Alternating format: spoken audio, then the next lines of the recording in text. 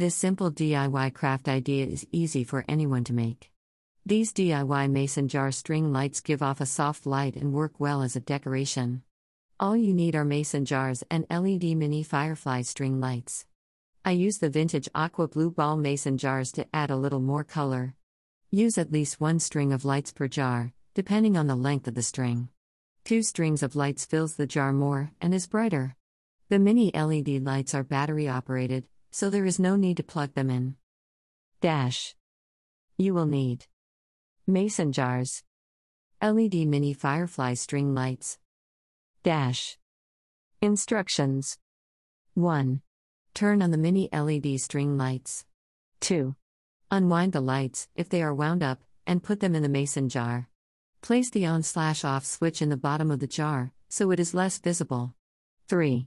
Remove the center of the mason jar lid and replace only the ring on the jar. You're done. Join the 2 Savvy Cents email list for emails and newsletters about what's new. Join my email list. By clicking Submit, you agree to share your email address with the site owner and MailChimp to receive marketing, updates, and other emails from the site owner. Use the unsubscribe link in those emails to opt out at any time.